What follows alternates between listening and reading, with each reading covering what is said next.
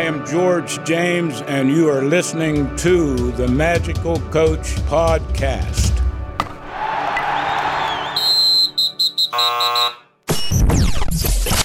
It's the Magical Coach Podcast. Hello, everyone, and welcome to the Magical Coach Podcast, brought to you by the Larry Bruno Foundation, where our mission is to cultivate a culture in our community to develop students' athletics and academic achievements by promoting professional coaching, team building, and family development. My name is Steve Higgins. I'm the director of the Larry Bruno Foundation's Hall of Achievement, and I'll be your host. Today, our guest is Judge George James. Judge James, known as the complete package, a college recruiter's dream, who combined athleticism and intelligence. Graduated sixth in a senior class of over 350 students at Beaver Falls High School. He starred in 3 sports and received all-star recognition in each one. He received offers from 7 major league teams in baseball, chose to accept a scholarship to Westminster College to play football and baseball. After excelling in both sports during his college career, Judge James again turned down pro offers and enrolled in law school of Dickinson College. He was appointed common plea judge in 1998 and was the first Afro-American to be appointed judge in Beaver County's 200-year history. Judge James, welcome to the podcast today. Thank you. You were born and raised in Beaver Falls. Tell us a little bit about growing up in Beaver Falls and what was your childhood like? I grew up in the portion of Beaver Falls known as Mount Washington. I was about 6 months old, my older siblings tell me, when we moved from downtown Beaver Falls up to Mount Washington. I spent the majority of my younger life living in Mount Washington, and it was such a blessing to live there because as I grew older, I could understand the value of having been raised among families such names as Holowico, Romicas, Stadinas, Massaronis, Grenadis, Ehrenbergs, Damascus, Schweigers, just to give you a few, so to speak. And I learned to refer to my upbringing neighborhood as being the miniature League of Nations.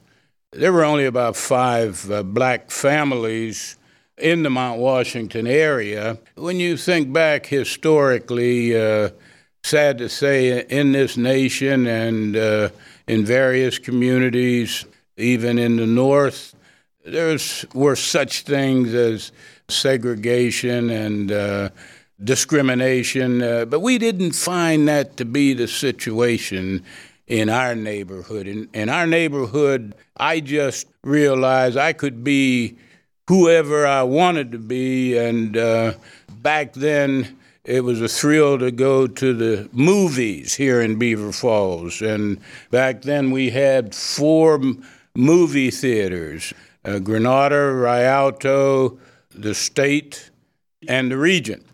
And I mention them because I learned to imitate certain cowboys. I sometimes would Roy Rogers, sometimes Wild Bill Elliott, sometimes Johnny McBrown.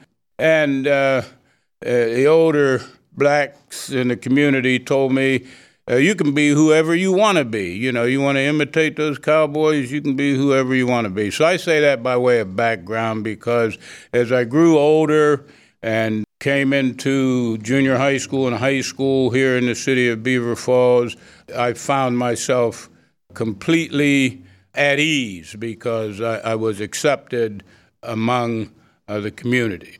Judge, we at the Larry Bruno Foundation try to convey to today's youth the importance of academics. It's obvious that as a young man you realized the importance of academics. What led you in that direction? Primarily at home, I had older brothers and sisters.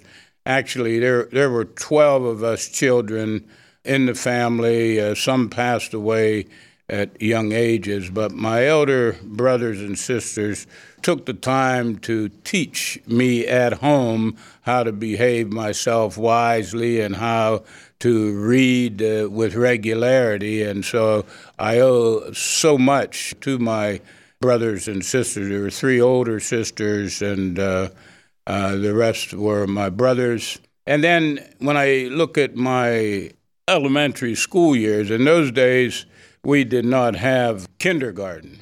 So I recall from first grade, I learned, I thought rather quickly, that if I did well on my papers, not only would I get those gold stars, but I would get to play in the big sandbox. At an early age, I noticed that the teachers had interest in the welfare of the students, and so much so that as I grew older, I determined in my own mind that I was going to one day be a school teacher and an athletic coach. Well, Judge, you mentioned your family helping you. Were there any coaches or teachers that influenced you or inspired you to become the leader that you later became?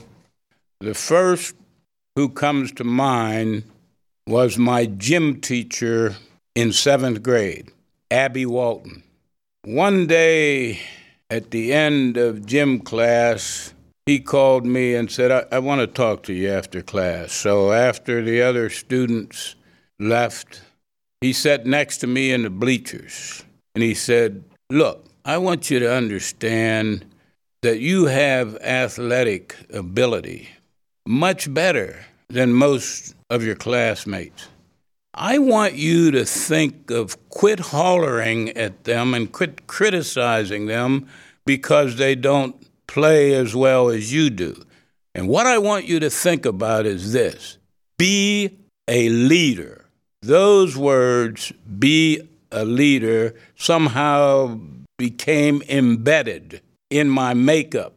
And until this day, those words seem to ring in my ears and throughout my system: be a leader, be a leader, be a leader. And I don't know that Mr. Walton knew at that time, nor even later in life, the impact those words he said to me would have. And they've shaped, in part, in a great part, my attitude toward life in general. Based on your academic background, you could have pursued probably any professional field that you wanted. Why did you choose law as a career, and when did you decide you wanted to pursue law? First of all, I want to make it clear that being involved in law was really not my choice. First of all, I want to back up and say for a moment what took me to Westminster College, or I should say who took me there, was an elementary school teacher here in Beaver Falls. As I recall, he taught at Central Elementary. I did not even know him, but he came to me after one basketball game my senior year. And after the game, as I was leaving the floor, he came over to me. It was Vic Taylor was his name.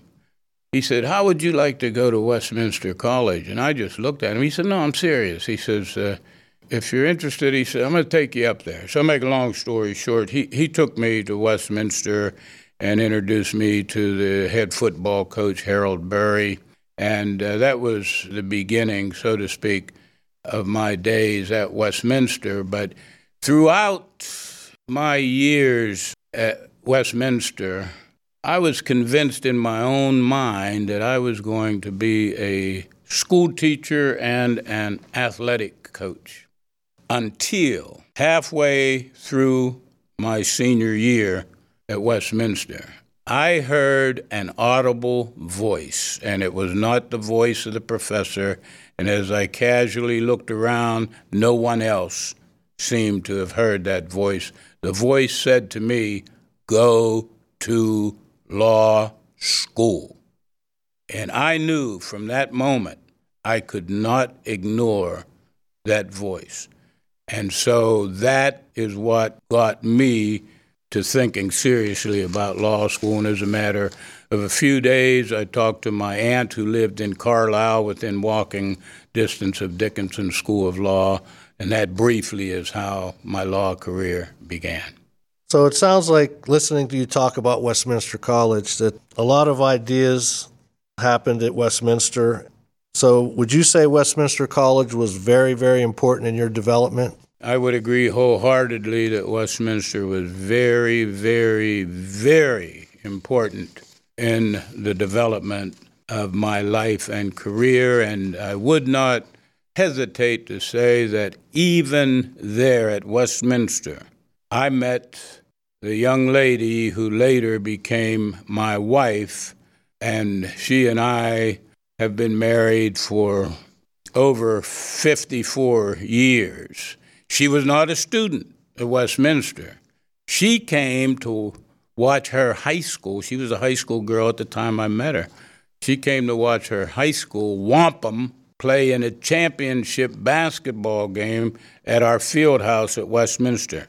Once I laid eyes on her, I began asking questions, and there were a couple underclassmen who knew her well, but I didn't know that until I asked them, and one was Ron Galbraith, and the other was Mike Swanick. And they said, "Oh, we know her. That's Gina. You talking about Gina?" I said, "How'd I get to her house?" They set me up there, and that is one aspect of how important Westminster was in my life. But another thing is this, and I don't want to go into too much detail because there's a magazine article, I think back in the year 2005, maybe, that far back, a cover story about me, and a lot of those details are there. But the president of Westminster College and I became closely aligned, so much so that when my father passed away my junior year at Westminster, he passed away of a heart attack while working labor at the steel mill in Falston. I thought it was necessary for me to quit college and go home and get a job possibly in another steel mill and help out the family. So I packed up, went home, stayed home for about 2 weeks, as I recall it, and then one day the president of Westminster College drove to my house and in so many words called me aside and told me, he said, "Tookie, I'm not asking you to come back to Westminster. I'm telling you, get back there where you belong. You're going to mean more to your family with this education you'll get rather than go somewhere and work. You're probably thinking about going in a steel mill." And so he and I were very close, and I just treasure those moments with him in getting me back to Westminster. Judge, in 1998, you were appointed judge of the Court of Common Pleas in Beaver County. What did that mean to you to be appointed a judge, and also the fact that you were the first Afro-American judge in Beaver County history in its 200-year history to be appointed judge? What significance did that have for you as well?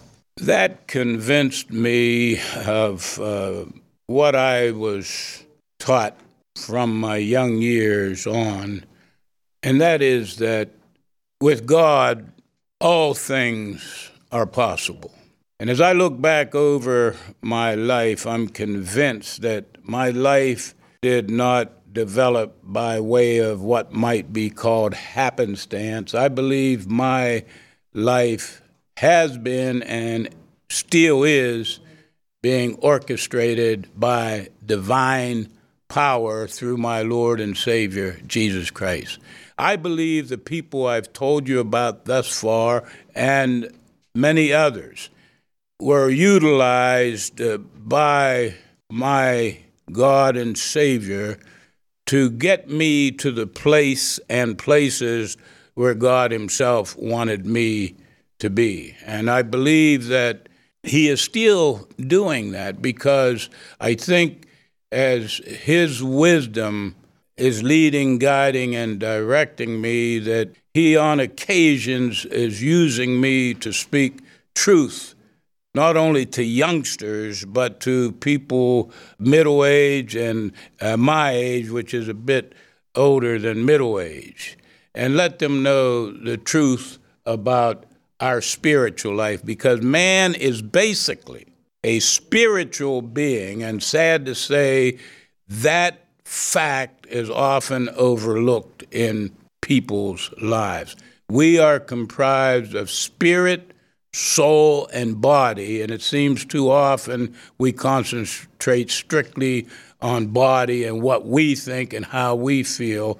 And it's sad, because as I look back over my public school life here in Beaver Falls, I was blessed in a time and in a day that devotions, biblical devotions, were held in our school system. Prayer was held in our school system, and it's sad to say that that's not the case any longer. Even at Westminster, 2 years of Bible were required to graduate. That is not the situation as I understand it today, but we need to encourage people generally to realize that their existence is based upon their Creator, and we only have one Creator. Judge, let's switch gears here for a second. You were an all-star athlete at Beaver Falls in 3 different sports, and again, excelled at Westminster at a higher level. What was your favorite sport when you were growing up? That's an easy question to answer. Whatever the season was, if it was football season, it was football. If it was basketball season, it was basketball. If it was baseball, it was baseball. Simple as that. Was there any coaches in high school that you really liked or you thought a lot of? Well, I mentioned Abby Walton. He reappeared in my life as an assistant coach in my high school days. And I remember he pulled me aside one day and he just looked at me. He said, "Tookie, I want you to understand." He said, "You seem like you have a little man inside of you who keeps driving you and driving you and driving you." And I just looked at him and smiled. But he was one of the favorites, and I did have some good coaches. Leland Chakrin influenced me quite a bit in baseball, and also my basketball coach, Ed Latagliata, had quite an influence on me. I remember Coach Latagliata wanted everybody to shoot fouls underhand, and I asked him one day, I said, "Coach," I said, "can I try shooting them one hand?" I said, "I think I can do better." He said, "No, everybody's going to shoot them the same way, you know." One day after practice, he said, "Took, come here." He said, "Take the foul line. I want you to shoot some foul shots." 25 of them, that was my recollection. I hit 24 of them. I said, "Now can I shoot, Coach?" "No, we'll see about it." So next game, he said, "Go ahead and shoot them one-handed." But anyhow, that is something I remember. The coaches really impacted my life. Now, was your question strictly as to high school coaches or college? Your high school. Okay, thank you. Well, how about college? Well, in college, Coach Harold Burry, the head football coach, had a great impact upon my life, as well as the assistant football coach, Buzz Riddle, and Buzz was also my head baseball coach. But one thing I really recall vividly about the head football coach, Burry, he benched me my freshman year in practice, and that had never occurred to me. And he said, "James, get out of there." He said, "Give me a back that wants to run." And so I was sitting on the bench there, and I knew this was the turning point of my career. I had to do something. And so I got up enough nerve to jump off the bench and go over to him and say, "Coach, if it's all right with you, I'd like another chance." He says, "Sit down, I'll tell you when it's time, you know." He told me to get back in a little later. We were just running back punts, you know. He had said I wasn't running hard enough. On one occasion, returning a punt and coming back after it, I looked over out of the corner of my eye, the sideline, and he was shaking his head up and down to Coach Riddle, saying in so many words, "He's all right." So I finally figured out he wanted to see if there was enough tiger in me for me to become a titan at Westminster. And that same coach who benched me as a freshman named me team co-captain my junior year and my senior year. I say all these things so that young people will know not to misinterpret guidance and criticism from coaches, because if they're worth their salt, and they are in most cases, they mean you well. And youngsters should not misinterpret those attitudes and instructions of coaches. You're widely known in the area as Tookie James, one of the coolest nicknames around. How did you get your nickname? That's always been a question I could not clearly answer, except some of my older siblings say that because there were like so many children in our family, there was one lady in the neighborhood who took such a liking to me. She'd come to the house and get me and take me, to her nearby house. And they say she did a lot of baby talking with me, tickling me under the chin and saying, "Tuckle, ticky, tickle," and Tookie come out of her, Tookie. That's the best I can describe that. Judge, now that you're retired, you've had a chance to look back on your career. Is there anything you would have done differently? I would like to think that I would want to have been more studious and more seeking so far as the Bible is concerned, because as I grew older, I began to realize that the answer to every problem in life is contained in that Bible. And I recall when we lived on Mount Washington, my younger brother Harry and I would walk from Mount Washington down to where Tabernacle Baptist Church was, around 6th Street and like 3rd Avenue in Beaver Falls. And we were taught in our Sunday school class a verse that began to stick with me in later life, and that verse was something like, "Study to show thyself approved unto God, a workman that needeth not to be ashamed, rightly dividing the word of truth." I just believe that I could have been of more value had I become more learned in the Christian life and applied it earlier in my life. But I'm just thankful it was not too late, that I really became to know God's reality, and I've been intending and attempting to share his reality with others. Judge, the final question I have for you today. You've been such a positive role model for many years in our community. If you could convey one message to the youth of today, what would it be? I think I may have already touched upon it, perhaps maybe more than once. I'll endeavor to state it perhaps in a shorter way. And I would encourage the youngsters to get on their own what they are not allowed today to get in school. And that's the knowledge and the teaching of who Jesus Christ is, why he is, and who we are and why we are. That there's a purpose, young people, in life. You are here for a reason. It's a twofold reason. Number one, we are to behave ourselves and to do things and say things in life that glorify or uplift the name of Jesus Christ. The second thing in life is we are to enjoy our Lord and Savior now and forevermore. There is a life after this life. We need to prepare for that because of what Jesus did on the cross at Calvary. We cannot be good enough on our own, but he has left with us the power to be what he wants us to be for our eternal good. And the Bible says, "Believe on the Lord, and thou shalt be saved eternally." Judge, it's been a pleasure spending time with you.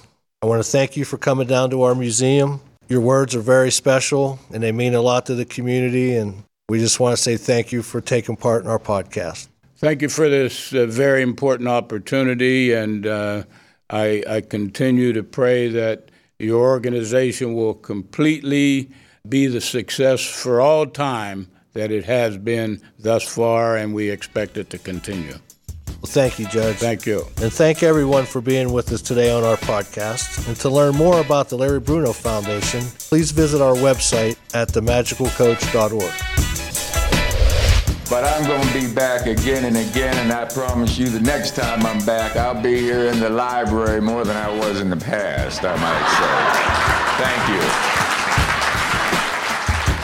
You are listening to a production of the Social Voice Podcast Network.